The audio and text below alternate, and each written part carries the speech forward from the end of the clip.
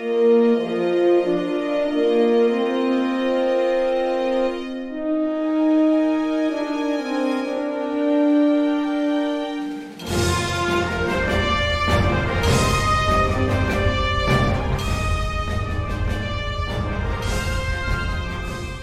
I don't even look good in a hat. You notice this?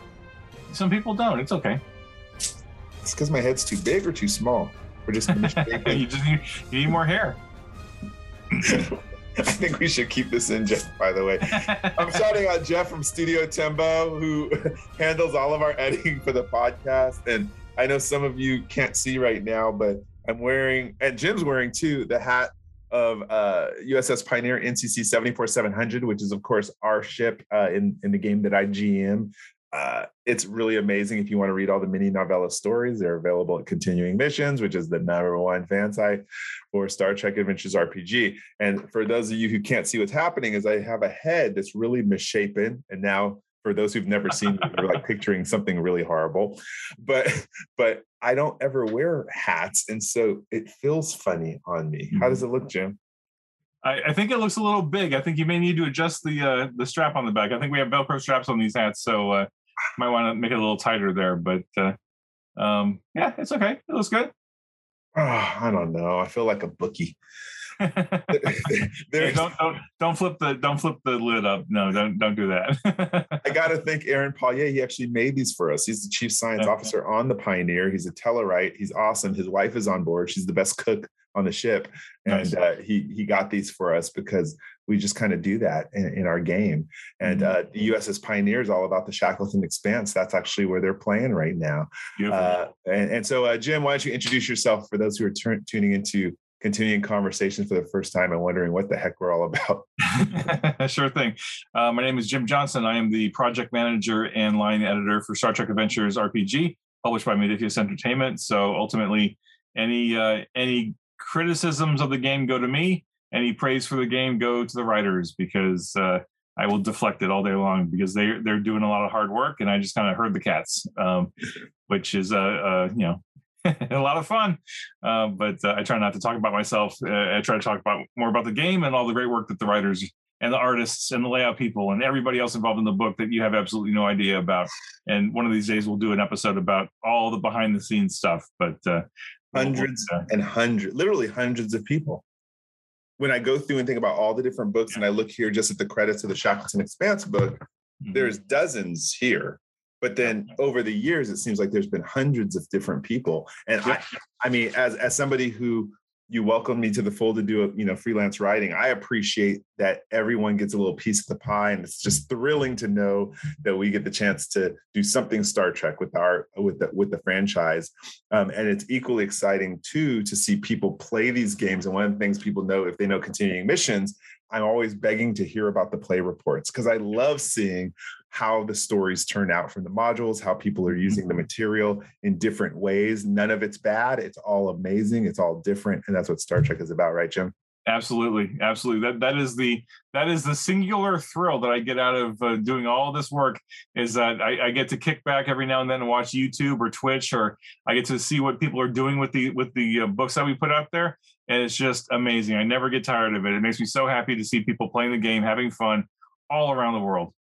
I really crack up to, I think I told you, or I can't remember if I mentioned before, but there was a group in Germany that live streamed playing two of my modules. And it was in German. So I had to call my friend who speaks German and be like, tell me what they're saying, because they were having so much fun. And I was like, what are they laughing about? And so it's a thrill to see people have so much fun with this game. Star Trek is awesome. And actually today we're talking about all kinds of different people. Why? Because we're going over chapter 3 of the Shackleton Expanse, which is about the factions of the Expanse. So talk to us, Jim, about this chapter, an overview, and then we're going to focus on some of the really special parts of this section as an overview for GMs or people who are wondering whether they should get this book. Yep. So if you haven't listened to the first episode about our Shackleton coverage, go do that, and then come back here. So basically, the intent was to set this whole thing up as a sandbox setting, throw as many tools at you as we can, as many cool things at you as we can, as many plot hooks as we can, and just let the game masters and the players pick up what they wanted to and go crazy with it. So in this chapter, we kind of give you an overview of all the major players in the 24th century. So this is the next gen era primarily. Although we do certainly cover the original series in this book to some extent, but we were really focused on the next gen era, which is where all the big stuff happens. Of course, you are welcome to pick up all this stuff and drop it into whatever era you want to. It's not going to hurt it at all. I designed it that way. Like I intentionally made it. If you want this to be Enterprise era, original series era, Discovery era, 32nd century, 26th century, whatever, the story still works, right? Just put it wherever you want to. Don't just rely on the way it's written right now. Just have fun. But anyway, so there's a series of essays in here talking about the specific policies. So we talk about the United Federation of Planets, what's happening with the UFP at this point in time. It's still kind of 2371-ish, like the core setting of the game. So the Dominion is starting to be an issue in and around Bajor. The Cardassians are starting to be an issue. The Romulans, things are going on. Klingons and Federation, close allies, good friends. All that stuff is happening. So we talk about the Federation. We talk about what's happening with the Klingons. We talk about what's happening with the Romulans. What I like about that, and one of the things I like about it too, is I'm always thinking when I'm going through these books about players who may not be familiar with these characters. Not everyone watches Star Trek, but maybe they want to play this book. Well, now this gives you the chance, enough framework to say, okay, we'll have Klingons in it, and then don't get trapped in with all the canon out there. Just take this base template and just run with it. So some really good write-ups for, as you said, Klingons, Romulans, Orion Syndicate. Yeah, the Orion Syndicate specifically, because we wanted to make sure that there was an interesting potential adversary or ally in the Shackleton Expanse. And the conceit is, like, the Federation hasn't really delved into the Expanse. The Klingons haven't really delved into the Expanse. The Romulans, we're not sure. Maybe they have a presence there, maybe not. But the Orions, like, okay, so this might be a spoiler for players and game masters, but the Orions already there, and no one really is aware of that yet. So this is an opportunity for the game master to get some sense about the Orions. Maybe a player wants to play an Orion. Who knows, right? You certainly have that option. So we talk about the Orions.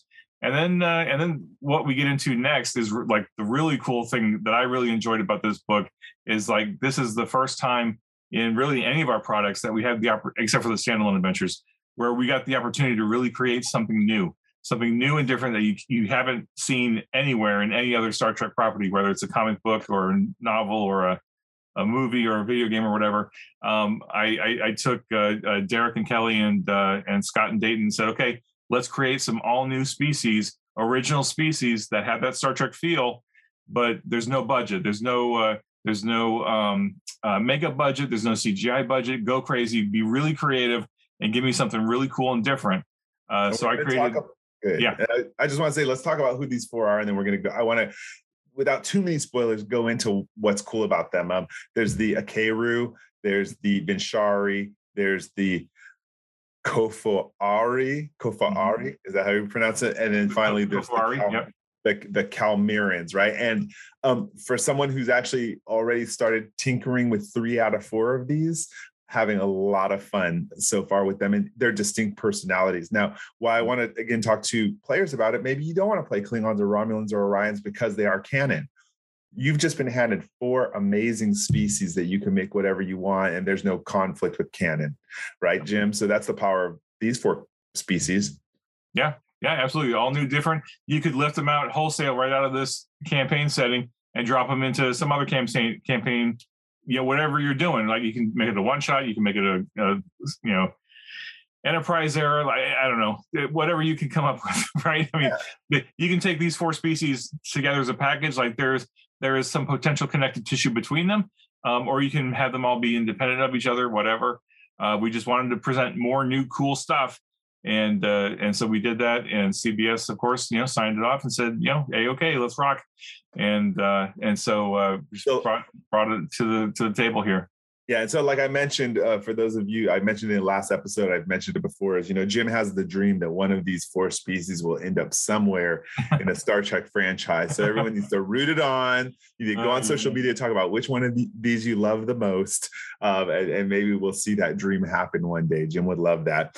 Let's let's start with the first group, the Akeru. Go ahead and do your take on them, and then I'll let you kind of know where we're going. No, it's kind of unfair because I'm the one who created the Akeru. So I made up the Akeru, and I I think after I wrote them before I read the other three submissions that came in as the drafts were coming in, and after I read their drafts, I was like, oh man, I didn't go far enough. I didn't go bold enough with the Akeru, because they're basically another offshoot of the Romulans and Vulcans, just another type of offshoot there, and I had some fun building them. And it's just an interesting species that I really enjoyed pulling together. But I added a couple of little secrets in there about how they're potentially connected to the bigger meta plot and the Tillicol. But of course, we don't want to spoil it here. But and I don't want to spoil either, because I know I think you're gonna go through and read some of my post-play report, and you're gonna see they actually become a huge piece of my saga. So I won't give you any spoilers on how we're using them. Interesting. Okay. Well, my captain's a Romulan. What'd you expect? Right. Cool. What I liked about the species, by the way, what I have to say is, because one of the highlights for those who maybe are wondering how to really introduce these into your campaign, to me, it gave a chance to explore that not all Romulans and Vulcans hate each other, and then possibly there's a group who left and decided to do things on their own for the sake of peace. Maybe they don't want to be part of the politics of the Vulcan and Romulan empires. They want to be exemplars. So there's a lot in here, Jim, of what you wrote, enough meat in here to show a divergent, and maybe even they met this other alien species that was a guiding hand to that. Was it for good? Was it for evil? You got to play and decide to find out. But definitely some interesting species here. Where did you come up with the name, by the way? Akeru. Was there any kind of? I'm a huge ancient Egyptophile, and so the very core underpinnings of the Akeru are grounded in ancient Egyptian history and culture. I had the dictionary in front of me and the hieroglyphics and stuff, and just working my way through some of the words and pronunciations and all that stuff. So there's some vain through lines of ancient Egypt in here, but of course, went science fiction with it. I'm glad I asked. That's actually very fascinating. Now I got to go do some of this research and see if I can weave some of that in. There you go. All right, let's talk about the Khailmarins. What's your favorite thing about the Khailmarins? Just the fact that they're really different, right? They're living crystals, and I was like, okay, this is really cool. Like, Kelly sent the draft, and I read it, and I was like, oh, okay. And then I think she even sent some sketches along, or she found some pictures online of what she had in mind. And I was like, oh, I get it. Okay, this is really cool. Something that we could very easily see on Prodigy, right? I think even Gwyn and Rock Talk, I think, have some similarities here, and are not similarities, but just some conceptually along the same lines. And I think this would easily fit into one of the Lower Decks or Prodigy would totally, Khailmarins would totally fit into one of those settings without any issues. So if you're listening, producers, please, even just a one-off line of dialogue, throw it in there. Well, let me tell you why I like them too. First, they're set in the Shackleton Expanse, right? Yeah. And Shackleton Expanse is a place of gravimetric and tetronic eddies. Time does not always work the same with all of these spatial phenomenon. And the Khailmarins, one of the talents that Kelly created for them was time refraction. Mm-hmm. And I like, as a GM, I like having an out sometimes. I sometimes if the timeline doesn't work quite well, sometimes I need a scientific explanation for it. But this is even better. I now have a species explanation for it. So I can't go into any spoilers because of my group and all that stuff. But the Khailmarins to me are going to be that almost like the Oracle.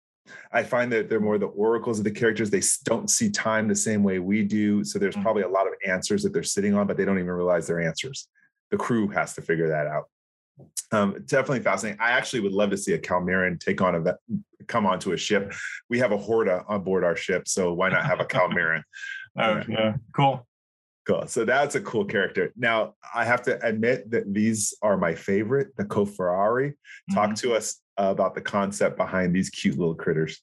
Yep. So Scott Pearson is developed these, and one of these days I'm going to get him on an interview or just chat with him informally and just find out like where did this come from, because I just love the concept of a species that is so incredibly smart that they can envision advanced technologies, but they have a culture that just doesn't want to use it. They don't want the technology, right? They'd rather do the kind of the homespun clothing and the sailing the ships on their ocean. And like they can sit there and like over a like I kind of have this. I almost imagine them as hobbits, honestly, like kicking back with a mug of ale and a pipe, like, oh, talking like advanced, super astrophysics and thermodynamics and stuff about these crazy engines, and they're like, oh, wouldn't that be amazing if we did this, and this, and blah blah blah, and then they go back to their pass me an oyster. Yeah, pass me an oyster. That was great. Give me that oyster. Honestly, again, what you just talked about, it was they're the ultimate RPG players. They can envision so many concepts in their mind, and I'm seeing them again.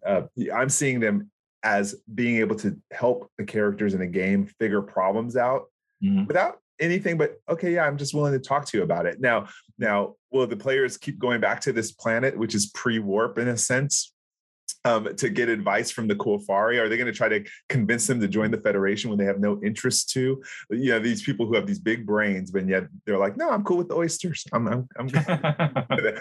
So. Really cool, cute characters here, and they're basically the My Little Pony of the set. But I like. But even with that though, Scott added a lot of nuance to the characters so that like they become a viable player character species if a player character wanted to take it on and do something really cool and unique, right?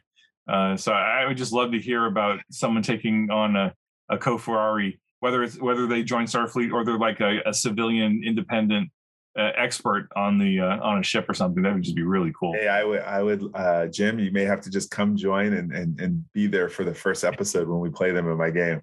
I'd be curious to see your take on how it's handled. Oh, don't tempt me. Right.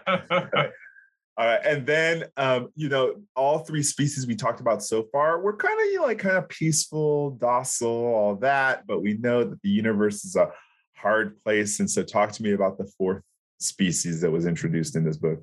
Yeah, so the fourth species that we came up with was the Venshari, and that's a Derek Tyler Attico. This is his creation, and I think it's just really cool because this is I don't want to say that they're the dominant species in the Expanse, but they're certainly one of them, and they are quite powerful, and they haven't ventured outside of the Expanse yet, but they are set up to be very much a potential adversary for the Federation or whoever else comes into the Expanse. But there's also enough nuance here that they could potentially become allies too, because we were intentional about factionalizing them a little bit so that there's an offshoot, not an offshoot, but there's a subset of Venshari that are like, oh, maybe we shouldn't be doing this necessarily, and maybe there's other options, and they're on a kind of a divergent path a little bit. So we added some layers here that game masters and players can peel back and have fun with. Yeah, I mean, what I like about them, again, is that they are intrinsically weaved into the spatial phenomenon, too, of the Shackleton Expanse. It's even guided some of their worship, which I thought was really creative way to create these characters. I love characters who have some sort of also naturally adapted physiology that can be in an offensive way. And these characters, like, ooh, they're dangerous. I'm not going to spoil what it is, but it has my mind going like, okay, it doesn't matter if they don't have phasers. They're going to be just fine. I think that presents a new challenge to players and GMs alike. I have to say all four of these characters have been weaved into my game. And they are not going to be forgettable characters and species, and I'm actually going to have more fun with them than I will with Klingons or Romulans, that's for sure. And so we encourage game masters, again, take these, make them your own, decide whether they're one-shot, first contact kind of characters, or whether they're going to just be your long-standing allies or nemesis, for years to come. But I think I'm curious to see how many stories come out of this, and again, send me your play reports because I want to see how you develop those characters. Yeah, let's wrap. Yeah, I'm good. Go ahead. Yeah.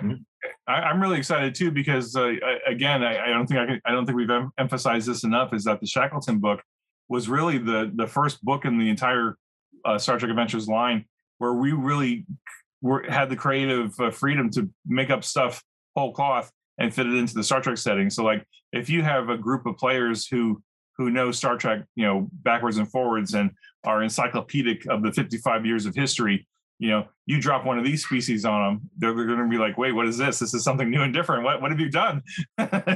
You've gone off the reservation, so to speak, as far as the canon goes. And that's what I wanted, right? I wanted to give game masters and players an opportunity to surprise each other with something new and something different. So I'm just eager to hear more. I know this book hasn't been out that long, right? The PDFs have been out for a while, but the books themselves have only been on shelves for a little while now. And like the buzz I've heard online is great, right? But like I really want to hear some stories about people using the Vinchari and the Calmirans and the Kofari and the Keiru and stuff.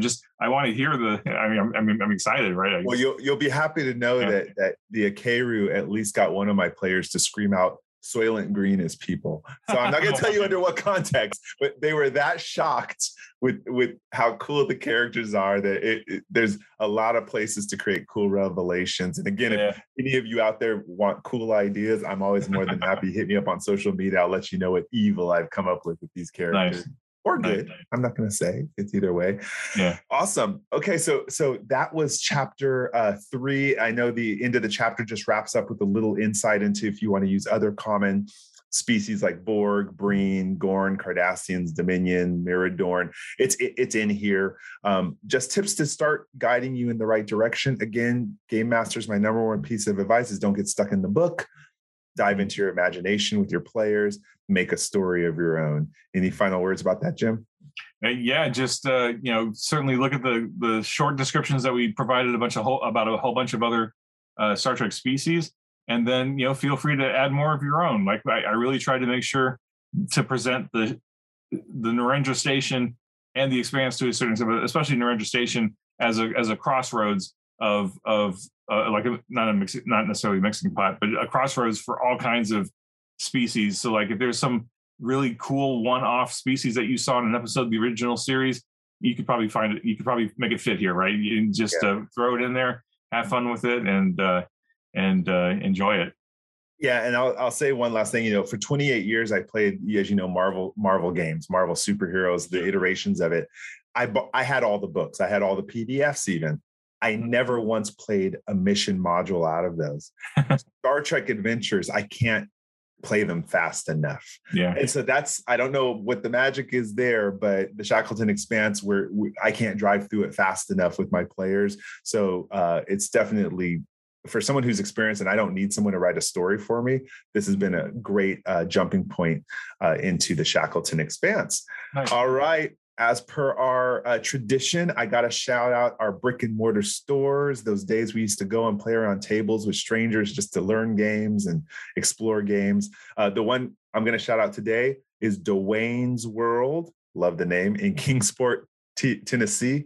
So Johnny Karzai, many of you may know him from producing fan fiction films for Star Trek. Farragut Forward, I think, is the latest one coming out.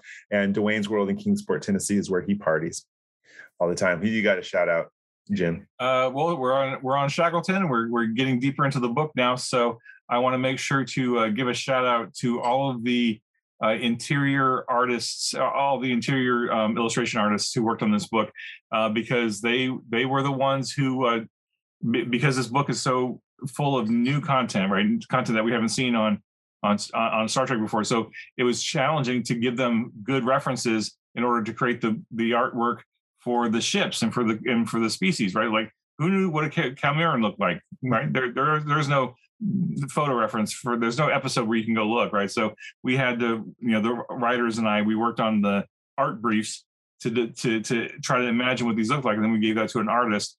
And so, hat tip to all the artists who developed the art, but also to Katya Thomas, who was the art director for this book, and who took all of our stuff and tried to translate that into a workable art brief so that the artists could deliver what we had in our minds as writers. So hats off to all of them because they did an amazing job. Did an amazing job. Awesome. Good work. And again, I want to give a shout out to Studio Tempo. You'll see them in our credits. Jeff Harvey is amazing when he edits these. We could not get this out weekly if it wasn't for him, doing that for us, using his talents and bringing it to bear. He also is the one who hosts us up on Podbean and puts us out there so that you can listen to us in podcasts and YouTube and all that.